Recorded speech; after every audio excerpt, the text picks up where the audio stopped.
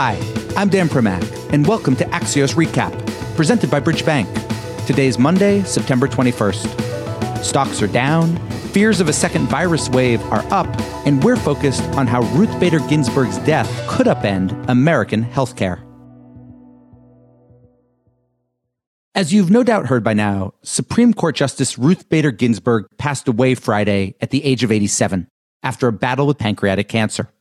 We'll talk more about her legacy later in the show, but wanted to lead today with one of the cases she was preparing to hear, because it could result in the loss of health insurance for roughly 20 million Americans in the midst of a pandemic.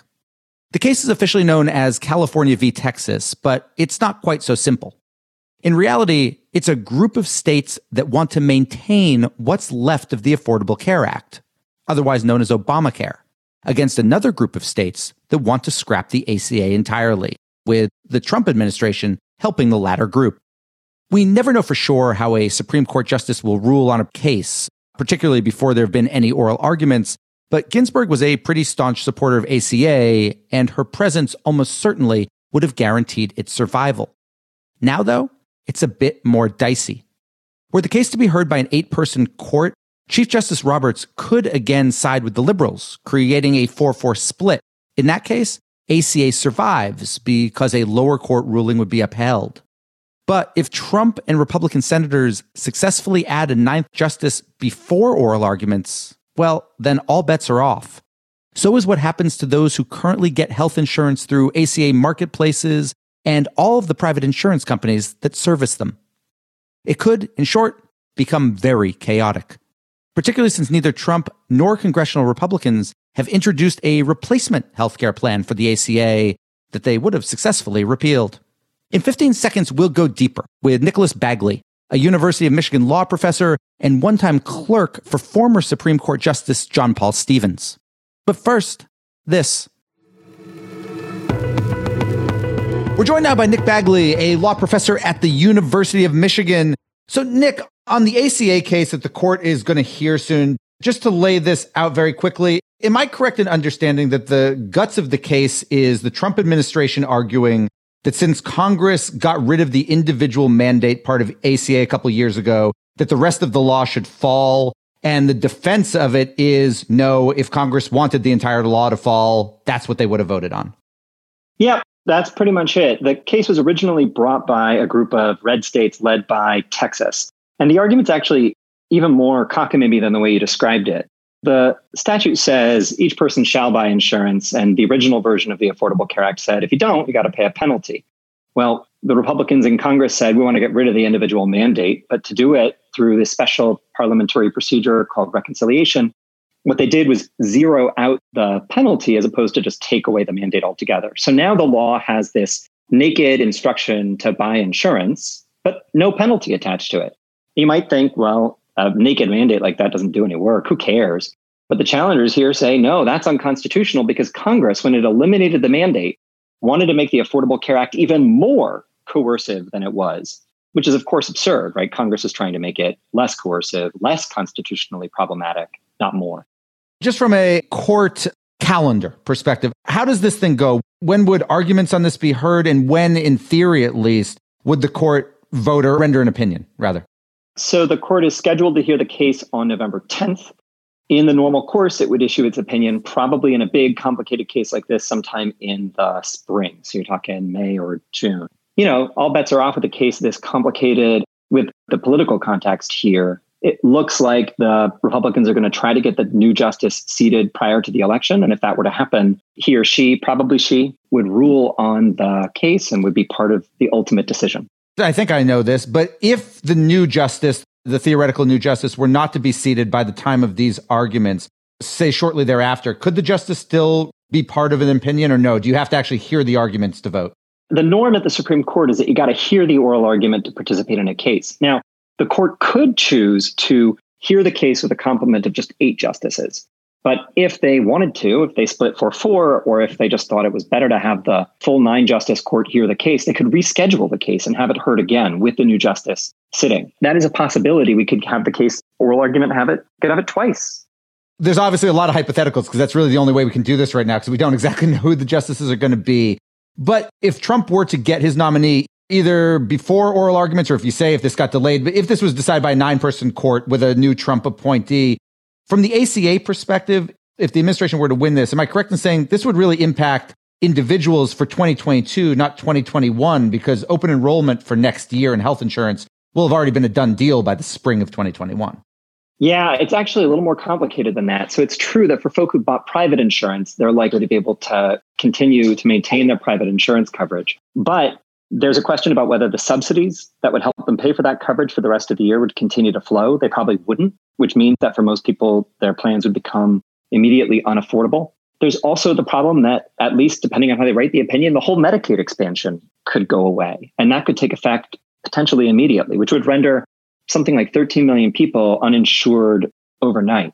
For the insurance industry, I guess if you were somebody, say, who owned stock in health insurers, are you buying now because you might be about to get a whole group of new customers, or are you selling because the whole thing's going to be thrown into chaotic panic? Hopefully you're doing neither, because you look at the case and you think, even though it's more likely to succeed than before Justice Ginsburg's death, the current court is not likely to rule in the plaintiff's favor. The lawsuit is pretty dumb, and even the conservative justices care a lot about the law. But I think you have a lot less confidence in your prediction that the Affordable Care Act is going to stick around. And the Affordable Care Act has been good for insurers. It's brought a lot more people on board. If they lose all those customers, they're going to lose a lot of cash. So my hunch is you're nervous. I hate asking you to handicap something, but you think it's possible that some conservatives could go against the administration on this? Leave Roberts out of it, but the kind of the traditional, more conservative wing of the court. Yeah, I think it's possible. You want to hold two thoughts in your head. The first is that the Supreme Court, politics matters there. Politics matters everywhere, and it's not just calling balls and strikes. And I think we all understand that. But you also have to hold in your head the thought that the law matters too, right? So the strength of a legal argument is also going to play a role. And independent legal experts on both sides of the aisle taking a look at this case, and they say almost to a person, this is silly. These arguments are just bad arguments, and that kind of, not even from like a part, it's just as a matter of craft, they suck. And so for the court to accept those kinds of arguments along the way to dismantling the most important piece of social legislation since the Civil Rights Act, that would be quite a step. And I think some conservative justices might balk at that.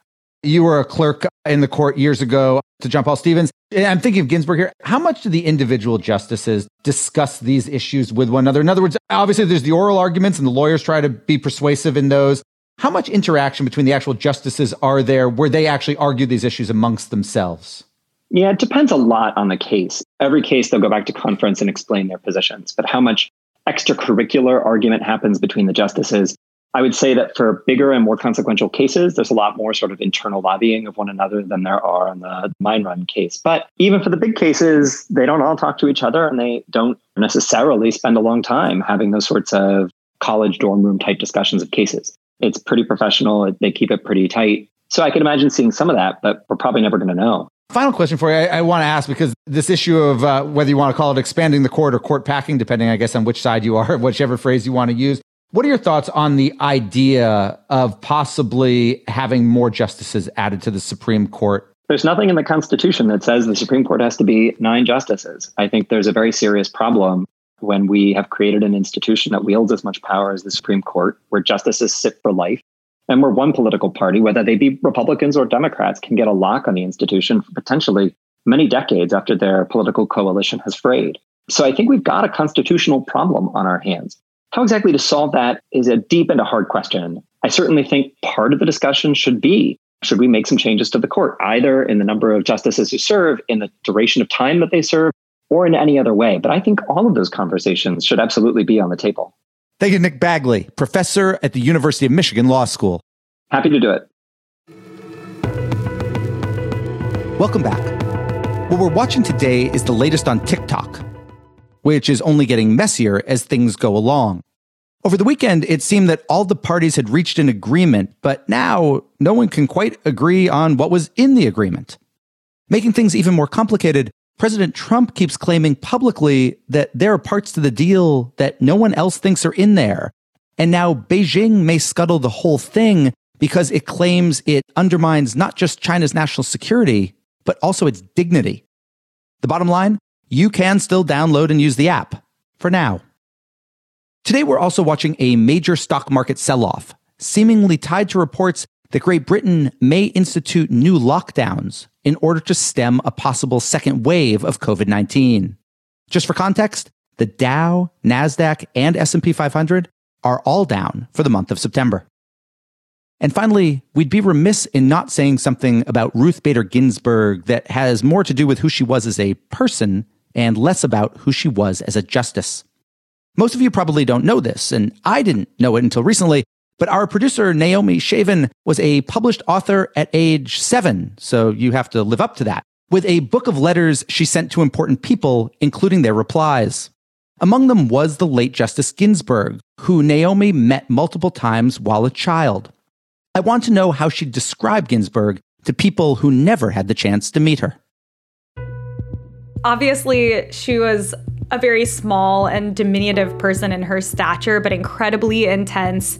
She had these very, very intense blue eyes, and I have vivid memories across the 3 times that I met her, looking her in the eyes, and she made really strong eye contact. I think she was the kind of person who, no matter who she was talking to, was immediately invested in them and deeply empathetic. Even though I was a kid, I felt like she took me really seriously. You know, in the letter that she wrote me, she mentioned that she's also a Grandma Ruth. I had a Grandma Ruth. She said her grandkids called her Bubby, which she knew that I would know, as a Jewish person, what that meant. When I met her in her chambers, she went out of her way to mention that Jimmy Carter had elevated her to the federal bench. So she had this Georgia connection because Carter was from Georgia. And that really, it stuck with me that she wanted me to feel connected to her. Obviously, I admired her so much, but she wanted to build that connection with me too. And I think that empathy is what drove her professionally. And we're done. Big thanks for listening. And to my producers, Tim Shovers and Naomi Shavin. Have a great National Pecan Cookie Day. And we'll be back tomorrow with another Axios Recap.